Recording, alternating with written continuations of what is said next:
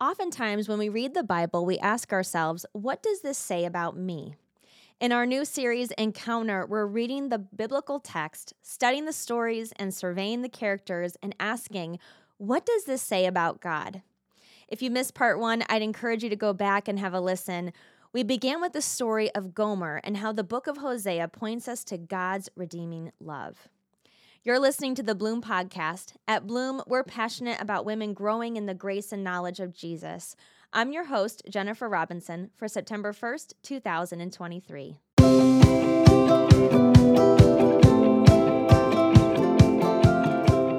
Today, we're heading into part 2 of our series. We're going to hear from Robin Walters, who is our minister of worship here at Grace Church. Robin is going to be taking us to Abigail and how we encounter God's omniscience through her story. If you don't know what that word means yet, you will soon. So let's hear from Robin. Thrilled to be here with you today and just to share with you an example of the omniscience of God. This is a big word. Not many of us use this word in everyday vocabulary. So the omniscience of God through the life of one of my favorite women in the Old Testament, Abigail. So before we walk through Abigail's life, just want to unpack this big theological term really quick. So when we talk about the attributes of God, theologically, there are 3 words that start with omni that describe God's character. The first one is God is omnipotent, which means he is all-powerful. The second one is God is omnipresent, so he's everywhere. And then there's omniscient, which means that he is all-knowing. So the definition of omniscient is having infinite awareness, understanding, and insight, universal or complete knowledge. So the word omniscient comes from 2 Latin words. The first one, omnis, is signifying all, and scientia, signifying knowledge. So when we say that God is omniscient, it means that he has perfect knowledge of all things. He does not have to learn anything, and he has not forgotten anything. He knows everything that's happened and everything that will happen. God also knows every potential thing that might happen. The omniscience of God means that he has perfect knowledge, perfect understanding, and perfect wisdom as to how to apply that knowledge. So, knowing that we are human and not perfect and could never be omniscient, but God still urges us to seek out knowledge and wisdom during our short time on this earth. The word wisdom shows up in the Bible 227 times, and 54 of those instances are in the book of Proverbs. As we explore the all-knowing wisdom of God today through Abigail and how it's manifested in her life, I'd also love to take us through some of those sayings in Proverbs that stress the importance of wisdom as well. So our first one from Proverbs is going to be Proverbs 4, verses 5 through 6. The NIV version says, "Get wisdom, get understanding. Do not forget my words or turn away from them. Do not forsake wisdom, and she will protect you. Love her, and she will watch over you." I just have to say, I love how in the word they refer to wisdom as a she. Just have to say. But wisdom and knowledge, they're not exactly the same thing. So the primary difference between the 2 words is that wisdom involves a healthy dose of perspective and the ability to make sound judgments about a subject, while knowledge is simply knowing. Anyone can become knowledgeable about a subject by reading, researching, or memorizing facts, but it's wisdom that requires more understanding and the ability to determine which facts are relevant in certain situations. So there's a quote that says, "Knowledge is knowing what to say. Wisdom is knowing when to say it. Knowledge is knowing this is a pen. Wisdom is knowing that you cannot fill out a standardized test with this." Remember that, number 2 pencil. Or my favorite, Knowledge is knowing that a tomato is a fruit, and wisdom is not putting it in a fruit salad. So there are few women in the Bible that possess such intense wisdom and discernment as Abigail. I'm a huge Abigail fan. So we first come across her in 1 Samuel 25, and she's described as intelligent and beautiful, a woman with good judgment. Abigail's name in Hebrew means my father's joy. And in one of the most epic mismatches of the Old Testament, Abigail is married to Nabal. Nabal is described as a surly man whose name literally means fool. I mean, who names a kid fool? So the word fool is used 110 times in the Bible, and every one is a warning to stay away from or not to become a fool. One of my favorite aspects of 1 Samuel 25 as we see Abigail's story play out is the dichotomy between Abigail and Nabal, or wisdom and foolishness. So I'll just describe the story really quick, Cliff's Notes version. So Samuel dies in the beginning of 1 Samuel chapter 25, and everybody is mourning him. David then moves to the desert of Paran, where Nabal and Abigail live. So David and his men are sort of watching after Nabal's sheep and his shepherds and his servants, and they're being really nice to them while they're staying in his area. And David's men then go to Nabal and say, "We've been so great to you, we've been so nice." And Nabal ends up reacting in this awfully rude way and is just super mean to David's men. So David is livid and ends up saying that he is going to attack Nabal's property in revenge. So then, just then, a servant of Nabal comes to warn Abigail, and she has no idea any of this is going on. And he told her how well treated they had all been by David and his men, and that there was going to be trouble because David was really mad. So Abigail acts quickly, and she has her servants take food and gifts to David without telling Nabal. She follows her servants, and when she met David, she bowed down before him, and she asked him to ignore her wicked husband and tells him that the Lord will bless him with success if he is kind in return and does not act out of anger. So David then blesses her for keeping him from bloodshed. And he told her that if she had not come to see him, he surely would have attacked the property. So then he accepts the food and gifts that she brings and tells her to go in peace. So Abigail goes back home, and when she gets there, Nabal is drunk. So she decides not to tell him right then that she's gone to speak to David, and she waits until the next day. So the next day comes, he's sober, and she tells him everything that's happened. And then the word says his heart failed him. So 10 days later, Nabal dies. When David finds out that Nabal is dead, he sends his messengers to ask Abigail if she would become his wife.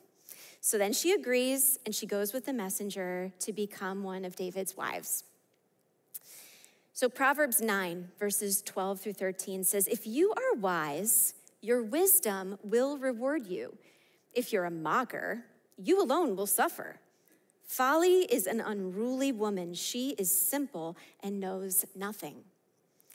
So God is clearly with Abigail as she navigated these difficult circumstances. And he gifts her with wisdom in 3 specific areas. And I just want to outline those 3 areas for us today. So the first way that God gifts Abigail with wisdom is in her actions. Proverbs 13, verse 4 says, "A sluggard's appetite is never filled, but the desires of the diligent are fully satisfied." So as soon as her servant told her how Nabal had responded to David's men, this is what the word says Abigail did. It says, Abigail acted quickly. She took 200 loaves of bread, 2 skins of wine, 5 dressed sheep, 5 seahs of roasted grain, 100 cakes of raisins, 200 cakes of pressed figs, and loaded them on donkeys. Talk about meal prep. I mean, this girl is prepared for anything. So then she told her servants, "Go on ahead and I'll follow you." But she did not tell her husband Nabal. First of all, Abigail did not delay her obedience. She worked quickly to smooth over the foolish and ignorant actions of her husband that were about to cost them their lives. She discerned wise timing and discretion, and when she got back from speaking with David, she used discretion in not telling Nabal right away. She chose also not to publicly shame or humiliate her husband, but quietly took matters into her own hands. So when I am caught off guard by a tough situation, am I quick to do the right thing? What is my first response? Do I spend too much time thinking about what to do and processing my next move, or do I quickly act the way God would want me to?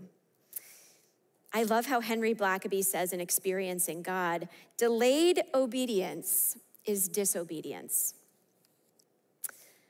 I just want to share a little story with you. I love this story about Jarena Lee. If you've never heard of Jarena Lee before, she was alive in the late 1700s, and she became the first woman preacher in the AME church and the first African-American woman to preach the gospel publicly. What's more, she did so at a time when slavery was legal and neither African Americans nor women could own property or vote. There's an awesome story about how Jarena felt called to preach, but for 8 years, it was not permitted in her church. So she waited patiently on the Lord. One day, the preacher literally fell ill as he was about to give the message. So she jumps up in her seat and preaches in his place. Literally had a sermon in her back pocket, ready to go. She said she felt the literal power of the Holy Spirit flowing through her. And from that day on, the founder of the African Methodist Episcopal Church gave her his blessing to become a preacher. She had strong discernment, not only in waiting, but she acted quickly when the time was right and ended up not only being a leading figure for African Americans during the Second Awakening, but she was also a trailblazer for women in ministry. Amazing story. Jarena Lee is her name. Feel free to look her up. It's really great to read about her. So God showed his wisdom through Abigail in her actions, but he also showed wisdom through her words. Proverbs 13:3 says, "Those who guard their lips preserve their lives, but those who speak rashly will come to ruin." So this whole mess started when David's men came to Nabal to point out how good they had been to his servants, and in return to ask for his favor. Nabal does not reply out of gratitude, but out of selfishness, suspicion, and offense. So here we see that dichotomy again between foolishness, Nabal, and wisdom, Abigail. So Nabal says, "Who is this fellow David? Who does this son of Jesse think he is? There are lots of servants these days who run away from their masters. Should I take my bread and my water and my meat that I've slaughtered and give it to a band of outlaws who come from who knows where?"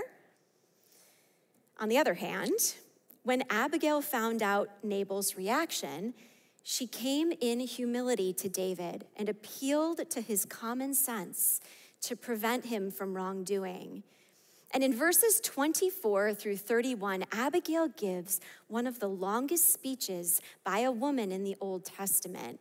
And all through it, it's just words of wisdom, words of humility, submission. I would read it now, but we're short on time, so I don't want to go through the whole thing. But if you have a chance to read verses 24 through 31, it's a great example of Abigail's humility and wisdom through her words. So she took a servant's physical and audible posture. She went right to the conflict instead of avoiding it, and she became an active peacemaker. Now, she was also calm and collected. She was willing to take the blame in order to save her husband and her household. So it causes me to ask myself, am I willing to take the blame sometimes in order to save my husband or my household? That's hard. When I'm caught off guard and I need to diffuse a situation, how do I respond with my words? What's my gut reaction, and what's the first thing I do, and what's the first thing to come out of my mouth? Is it peacemaking, or is it peace killing?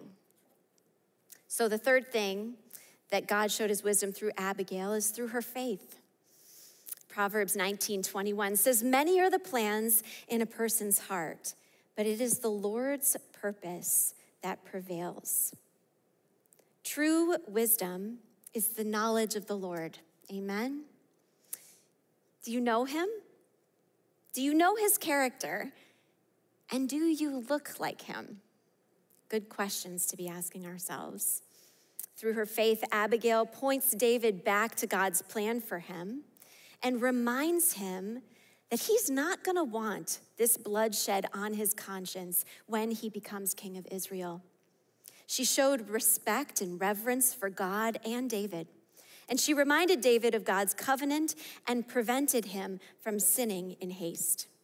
And from this wisdom, both Abigail and David were vindicated and rewarded. So Abigail's name is mentioned in Scripture only one more time as the mother of David's second-born son. But her story echoes in the hearts of all women as an example of true submission and courage, even in the face of danger. So today, how can we respond to situations in our lives the way that Abigail would have? Where can we choose discretion instead of offense, humility instead of self-righteousness? And how can we choose to actively make peace and not react to others out of anger and revenge? I love how in 2 Chronicles, God gives Solomon the opportunity to ask for anything in the world. He's literally able to say, oh, I want this, I want that, I want this car, I want that house, I want all this stuff. But what does Solomon ask for? He asks for wisdom. And God says that that is the greatest gift. So ladies, I'm gonna ask you today as I close, would you stand? I know, I'm so sorry. This is such a bummer. Sorry to make you stand, but we can shake our legs a little bit. This year, a lot has been taken from us, amen? A lot doesn't look like the way we thought it would, and we find ourselves in situations that we never thought we would see. But today, I just want to pray an Abigail anointing on all of us. That even when we're met with situations that we did not expect, that we will shine for the Lord, no matter what. Amen? So I'm just going to pray a prayer over you today. God, your word says that everyone who asks receives, everyone who seeks finds, and to everyone who knocks, the door will be opened. Today, I declare freedom over each truly loved woman of God in this room. Freedom from fear, from timidity, and the wounds of our past that have caused us to shrink back from the call that you have placed on our lives. Lord, I pray that these women's souls would be infused with wisdom, knowledge, strength, bravery, and discernment. Lord, that their words and actions would be seasoned with salt and love. Lord, may we look to the women who have come before us as godly examples and throw off any lie that Satan has placed in our hearts that stops us from living in the freedom that you so boldly paid for. Jesus, would you teach us to use our actions, words, and faith as examples of your character. Give us the courage to walk in boldness and confidence today into whatever you are calling us to do. In the precious name of Jesus, Amen. Abigail is one of the most unsung women in the Old Testament. She is a beautiful example of wisdom, submission, and servitude. But her story also is a clear demonstration of God's omniscience. Next month, we're finishing up our series with the story of Hagar. If you're not familiar with her, you will love this next part. Not necessarily because of who Hagar is, but how we see God in her story. Join us back next month. In the meantime, keep growing, and God bless.